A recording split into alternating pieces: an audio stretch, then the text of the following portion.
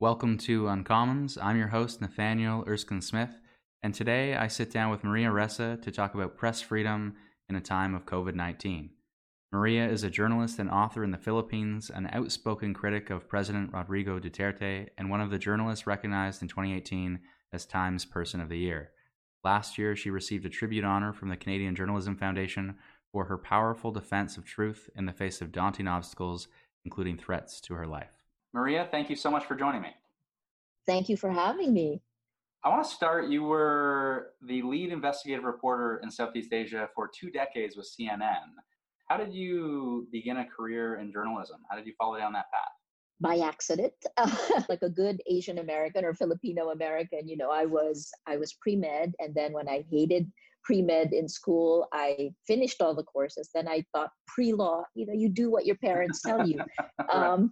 But I graduated doing what I wanted, which was English literature, and trying to understand what the world was. And then I wanted to come back to the Philippines. I left the Philippines when I was 10 years old. When martial law was declared, my parents took us to the United States. So like Toronto, I'm mixed. I'm an immigrant who has come home. I realized that I didn't really know what home was, because while I was growing up in New Jersey, I never felt completely American. And then, that pushed me. As soon as I graduated, I applied for a Fulbright, because I couldn't have afforded to come back to the Philippines any other way. I came home, and when I got here, I realized, oh my gosh, I'm not really Filipino either. And I think that's the dilemma of multicultural folks. What you feel, I feel most Filipino when I'm with Americans, and I feel most American when I'm with Filipinos. So I stumbled onto journalism because the Fulbright that I got was actually for political theater in 1986. And that was when the People Power Revolt happened. And so I had just graduated. I walked into what was then the government television station, which had just had a revolt, right? And I said, I know television. And then they let me direct newscasts. And that's how I learned my culture. That's how I learned the Philippines, because every video you roll, you have to know who that is, and then I learned television as well. So it was incredible. It was empowering. And then I realized that I needed to form my own values.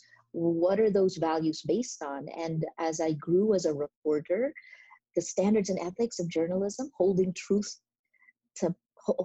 power to account, in search of the truth, looking for how to find justice. These are great big questions, and they somehow shaped who I became. And you spend 2 decades with CNN, and then you find your way to found Rappler, which you are now the CEO of. What is Rappler? So after I opened the Manila Bureau, I opened the Jakarta Bureau for CNN. And then when I decided to come home, I actually came home to head the largest television multimedia news group, which is ABS-CBN.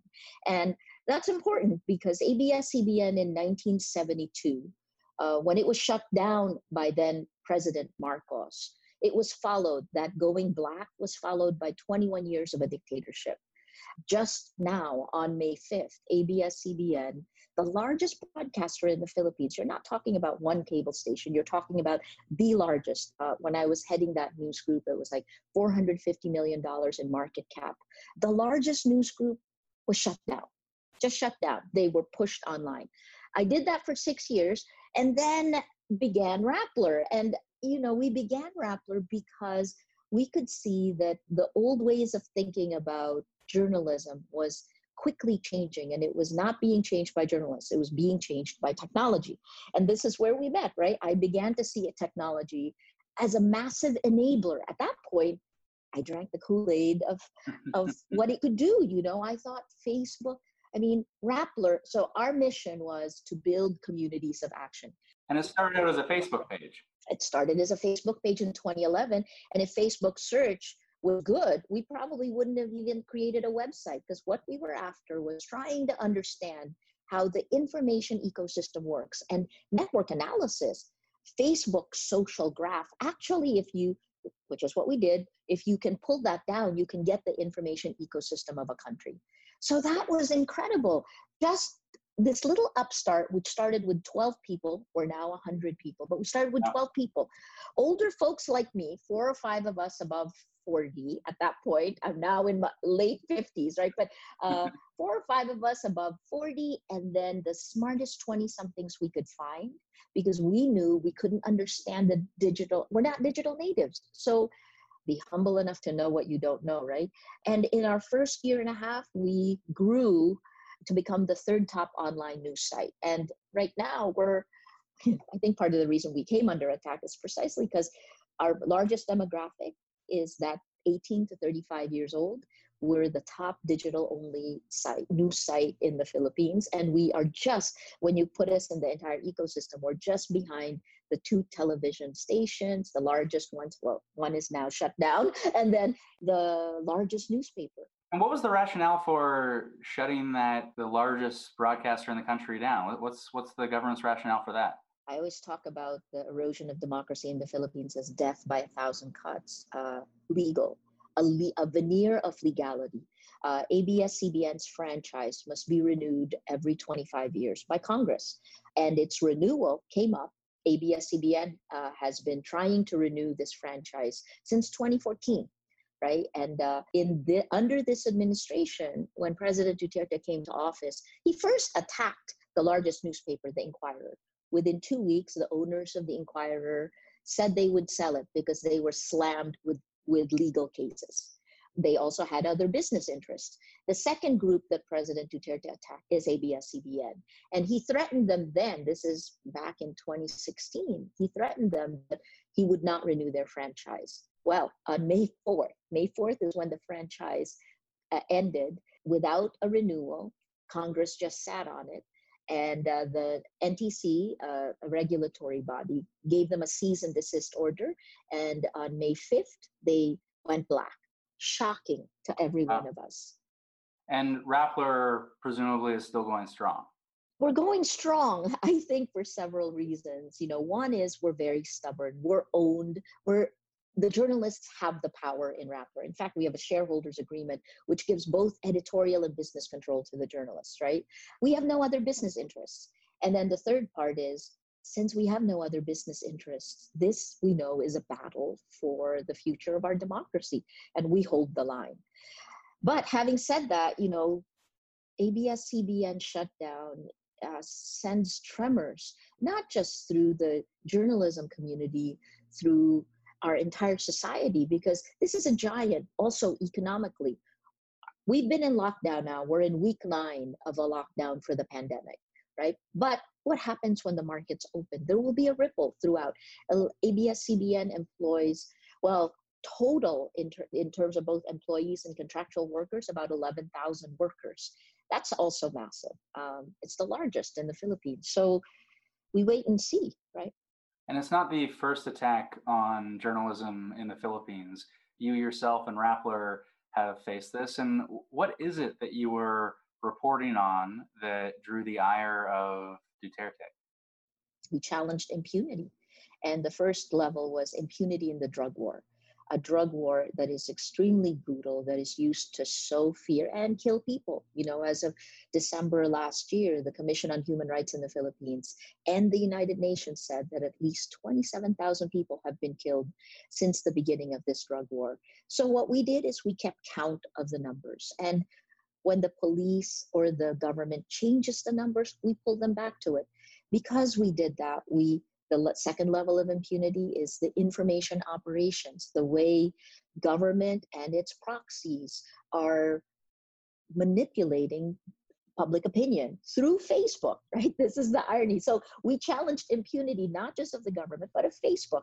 You have to understand, in the Philippines, Facebook is essentially our internet. 100% of Filipinos, there are 110 million Filipinos, and there are at least 70 million on the internet, right? 100% of those Filipinos on the internet are on Facebook.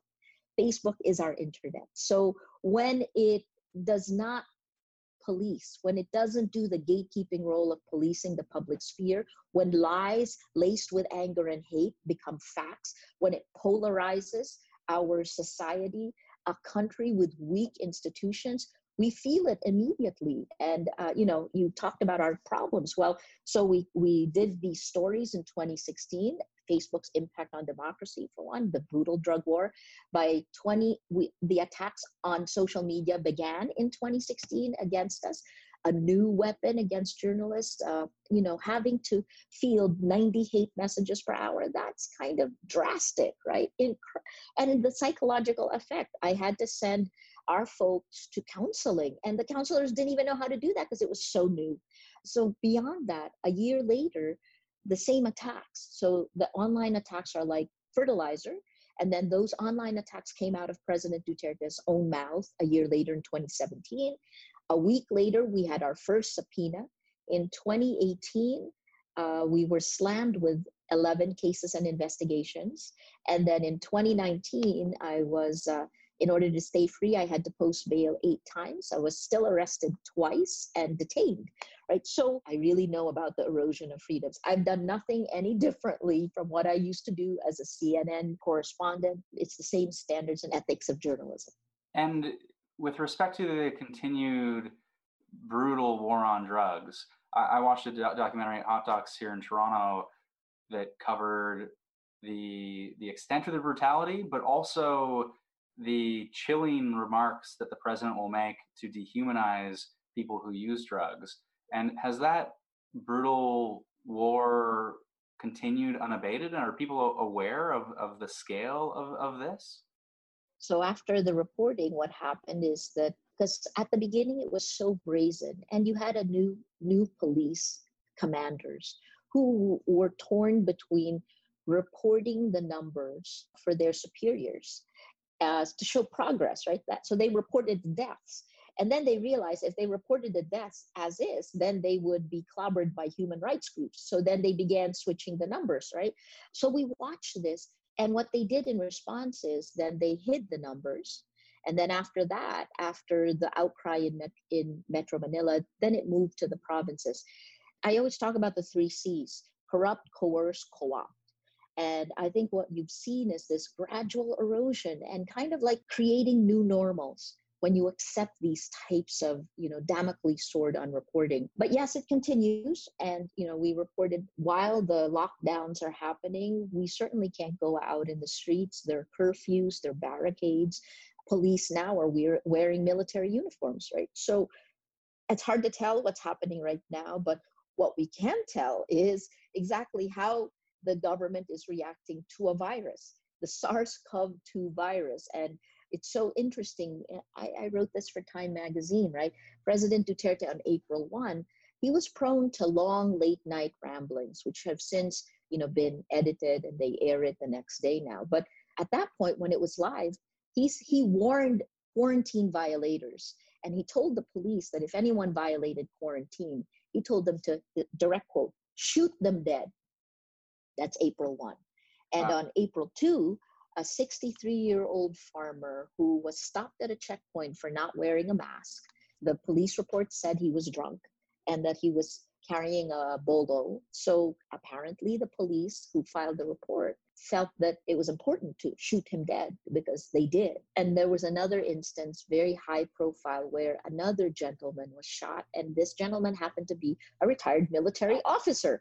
So that blew up. We can see the erosion in the ideas of human rights and maximum restraint of our law enforcement. When Ferdinand Marcos had a 21-year dictatorship, it took a decade after 1986, from 1986 to 1996, to bring back concepts of human rights into our law enforcement. All of that has deteriorated really quickly, and I don't know how long it will take to bring these ideas back in operation. And the pandemic might make it even harder to bring these ideas back, as we see, certainly in our country, we see the prime minister from my party, he's much more popular now than he was before. We see that Doug Ford, the premier, a conservative premier who was somewhat unpopular previously, is now quite popular in the course of the pandemic. It seems in the pandemic, but really moments of crisis writ more broadly, that people are more deferential to their leaders. And that presents real challenges in a country like yours, where there are human rights violations from those in charge. And now there's a pandemic and potential deference. And a willingness maybe to give up some of those rights. Yeah, absolutely. Power gets more power. Again, let's look, this virus, it's extraordinary times, right? And extraordinary times require these extraordinary measures. And Filipinos, including me, we are okay to go into voluntary lockdown because this is necessary. It's a life and death. Let's talk about Facebook after this, right? This is a time when we will voluntarily give it. And our Congress did. When President Duterte asked for emergency powers, all encompassing powers, right? Not just in terms of who controls what, but money powers. Within 24 hours, our Congress gave him the powers. And on March 24th, he signed this very broad law, which at the last minute had an article, it's Section 6F, inserted, which is a fake news law, essentially giving the government the power to question anyone. It curtails freedom of speech. It curtails. A teacher was just arrested yesterday for threatening President Duterte on social media yesterday on Facebook, right? So we have several of these instances now. That's in the law. I think the danger that we all were looking at, and I warned about this, is that you have to make sure that these types of laws have an expiration date. And at least for the Philippines, every 3 months, this will be assessed again by Congress. But look at what's happened in this time period. It would have been unthinkable for ABS-CBN to have been shut down in a democracy. The context of the pandemic, of the virus, that shut down, the kind of legality, the taking the ending of the franchise and then sticking to the letter of the law and shutting them down. Well, you put this in the context of nightly curfews, of barricades around the streets, of the lack of freedom of movement. And you have the same conditions of martial law that we had in 1972. I just hope that, I guess what we do now matters, and we're constrained by fear of the virus, fear of President Duterte and our government and the police. So it's a difficult time period. And I'm not the first person who said this. We really get the government we deserve. And that's the vigilant part of citizenship, right? If we accept this, then this is what Filipinos want. And maybe I should think about it, right? How much will we fight for the Constitution? Though all the more reason to double down on your journalistic efforts and to hold that power to account. And yet you also run into the roadblock where the government has tried to very actively stifle those efforts. So you have been arrested for cyber libel, obviously politically motivated. Where does that trial stand? My lawyer for that case is a former Supreme Court spokesman, and he said this is the fastest trial he's ever seen. In about 8 months, it was ready for a decision, and it's called promulgation. The promulgation date was set for April 3rd. We had a lockdown, so all courts were closed. And then it was reset for April 24th. We're still in lockdown. So silver lining for me, I guess, is that, it's been postponed indefinitely.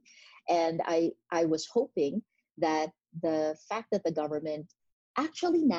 government must work. This is really an enemy that requires a whole of society approach, right? So I was hoping that that the executive would then focus on the virus instead of perceived enemies like journalists, and that our judiciary would be able to be more independent. I don't know now what to think with ABS-CBN. It really makes you rethink everything. You said when the trial began in July of 2019, this case of cyber libel stretches the rule of law until it breaks. And I take it when that decision is rendered, you are not all that optimistic about the outcome of the decision then? Hard to say. There are 4 founders of Rappler, and we have a bet amongst ourselves, 2 against 2.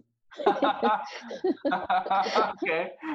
The only way to deal with this is really to laugh. It's kind of gallows humor, right? It's insane that I've been charged with violating a law that wasn't even in place when we published the story. That's just crazy. But look, beyond me, ABS-CBN, the largest broadcaster, is shut down. It's, again, a legal veneer. And that is that's the tip of the arrow of the Duterte administration. And it's the office of the Solicitor General, the Solicitor General Kalida, who really thinks through these things.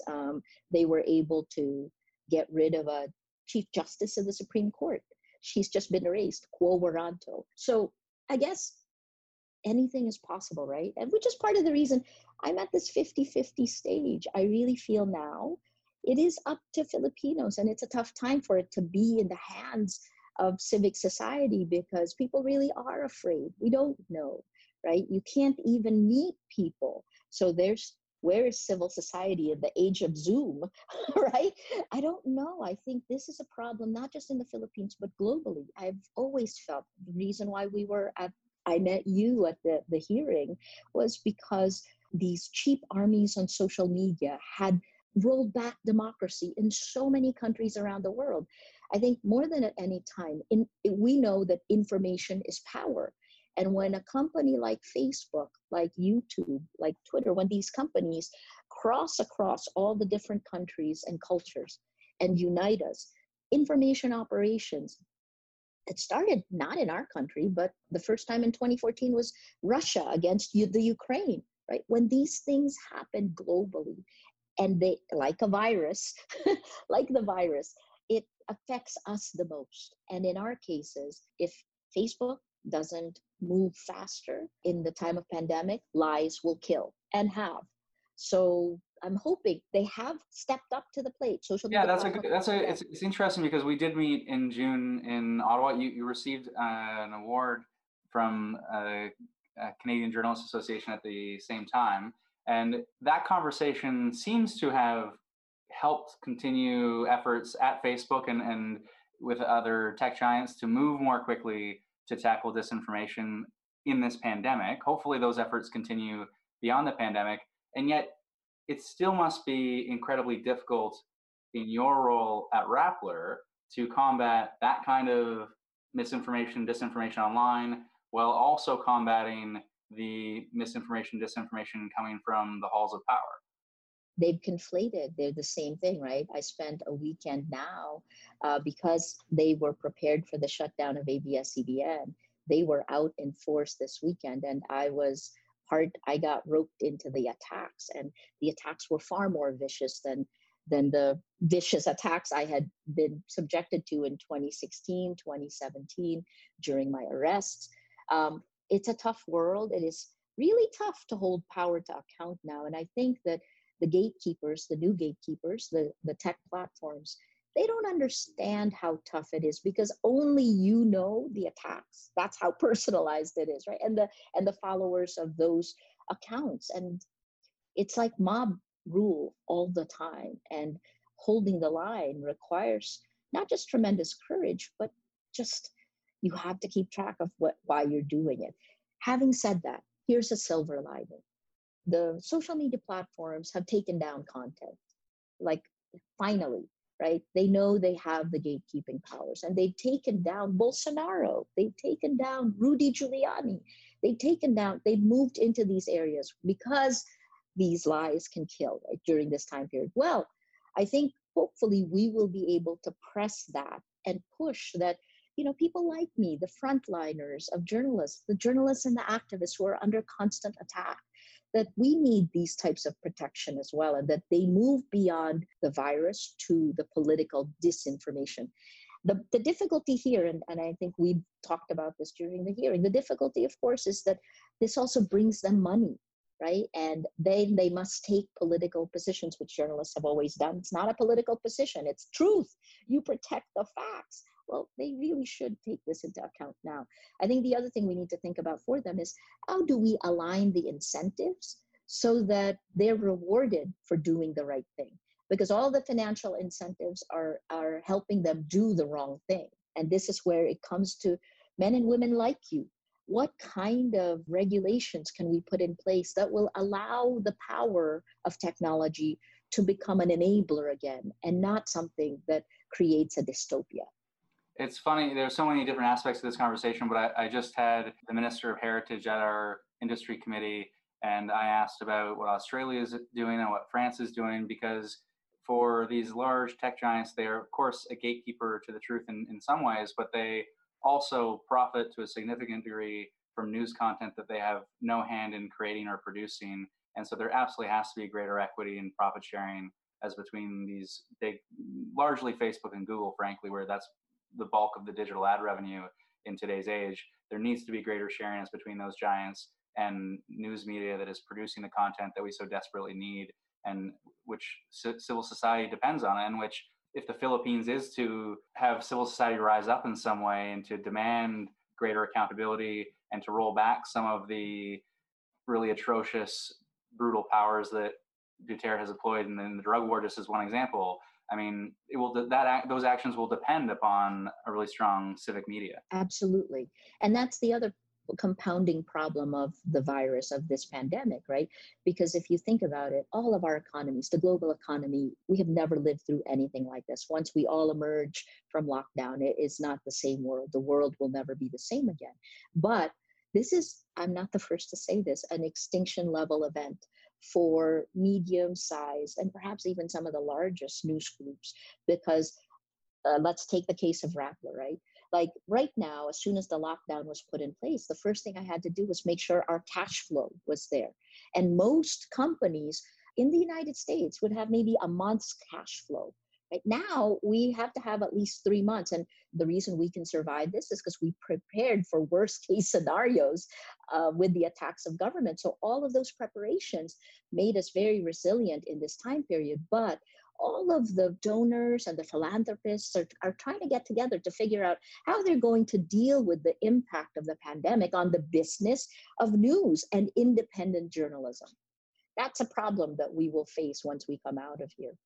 And it's not something that we can forego in a democracy. Yes, you can't, because, and here's a perfect example. As this is all happening, we have to figure out how to evolve journalism, because when all the numbers are coming from governments, right? That's really what it is. How do we hold these governments to account? So what do journalists do? They have the audacity to look for leading indicators that may go against what the government is saying. That's important. That's called checks and balance, right? Check and balance, always. Nothing corrupts like absolute power, right? We know this. So I think as we evolve this, I choose to, again, always look at the bright side, because we must, because then we should just close up, right? The bright side is this. Evolution of journalism means that we will be more responsive. The journalists are up to the challenge of holding power to account. The next step that we're doing is that we must make sure our businesses survive this. That's a different path. And the attacks, strangely enough, the government attacks have made us much, much stronger to deal with the pandemic. So I think, what's that? Was it, who quoted this? Is it, what doesn't kill you makes you stronger? That's right. Well, and it's a conversation we're having in Canada to some extent when we look at effectively bailing out news media. Even before this crisis, we saw a hollowing out of civic journalism, and there's government funding that is trying to bolster some local civic journalism initiatives. But some of the challenges we face is that we are largely looking to fund a status quo rather than encouraging innovation, encouraging startups, encouraging new journalism startups that are thinking differently and doing things differently, and maybe will be more resilient in the end as we continue to live our lives online. I had to ask too, I wasn't sure what this kind of work entails, but you are also now involved with an initiative from Reporters Without Borders, the Information and Democracy Commission, and I wonder what that is. So there are 25 of us from 18 different countries, and we started working together to think about the values of technology. That's really critically important, because if you don't know what your values are, then you can build Frankenstein. And that's precisely, I think, what's happened, right? So that's the end goal of that. What are the values and ethics? If tech guys are having a problem dealing with finding their values and ethics, here it is. And at this point, and there are tech people in this. It was really, really fantastic for me to get together and to think it through with these folks. And right now, I'm told that Christophe Deloise said that there are 36 countries that have signed on to this now. So the end goal of the Information and Democracy Commission is really to realize that information and democracy goes hand in hand.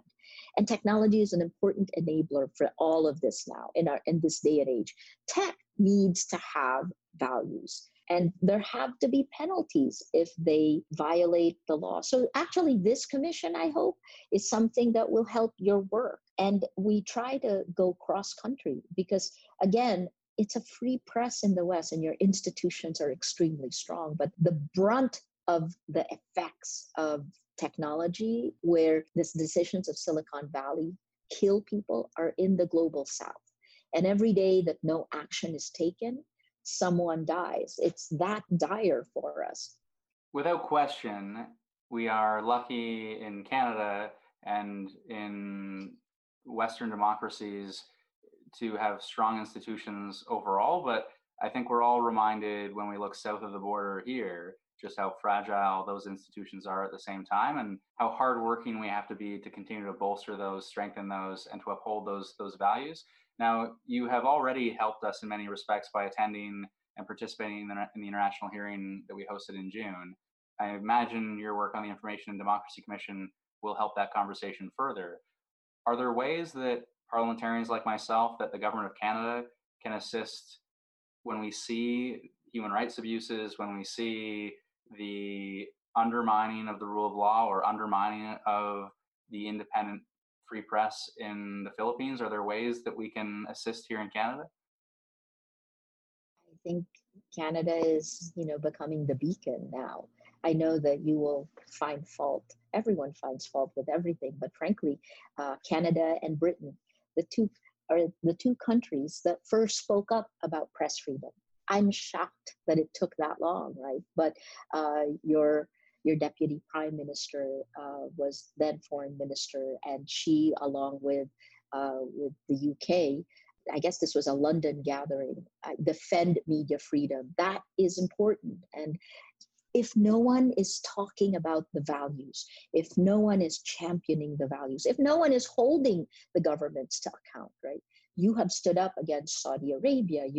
So the fact that I'm talking to you, thank you. More power. Please keep doing that. We need to encourage the best of humanity, not its worst. And I always talk about this. It's like after World War II, I think the entire world came together and we all agreed that we need to protect humanity from itself. And that's where we came out with NATO, with Bretton Woods, with the UN Declaration on Human Rights, right? And that's kind of because we all said this is a threat, this is us.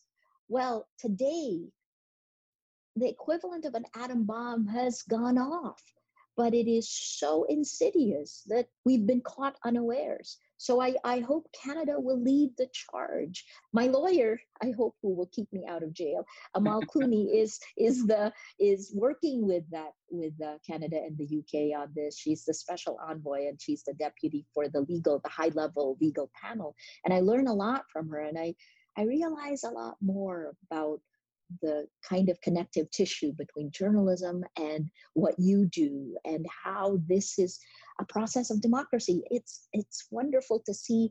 And again, like, I wish that we had more of it here.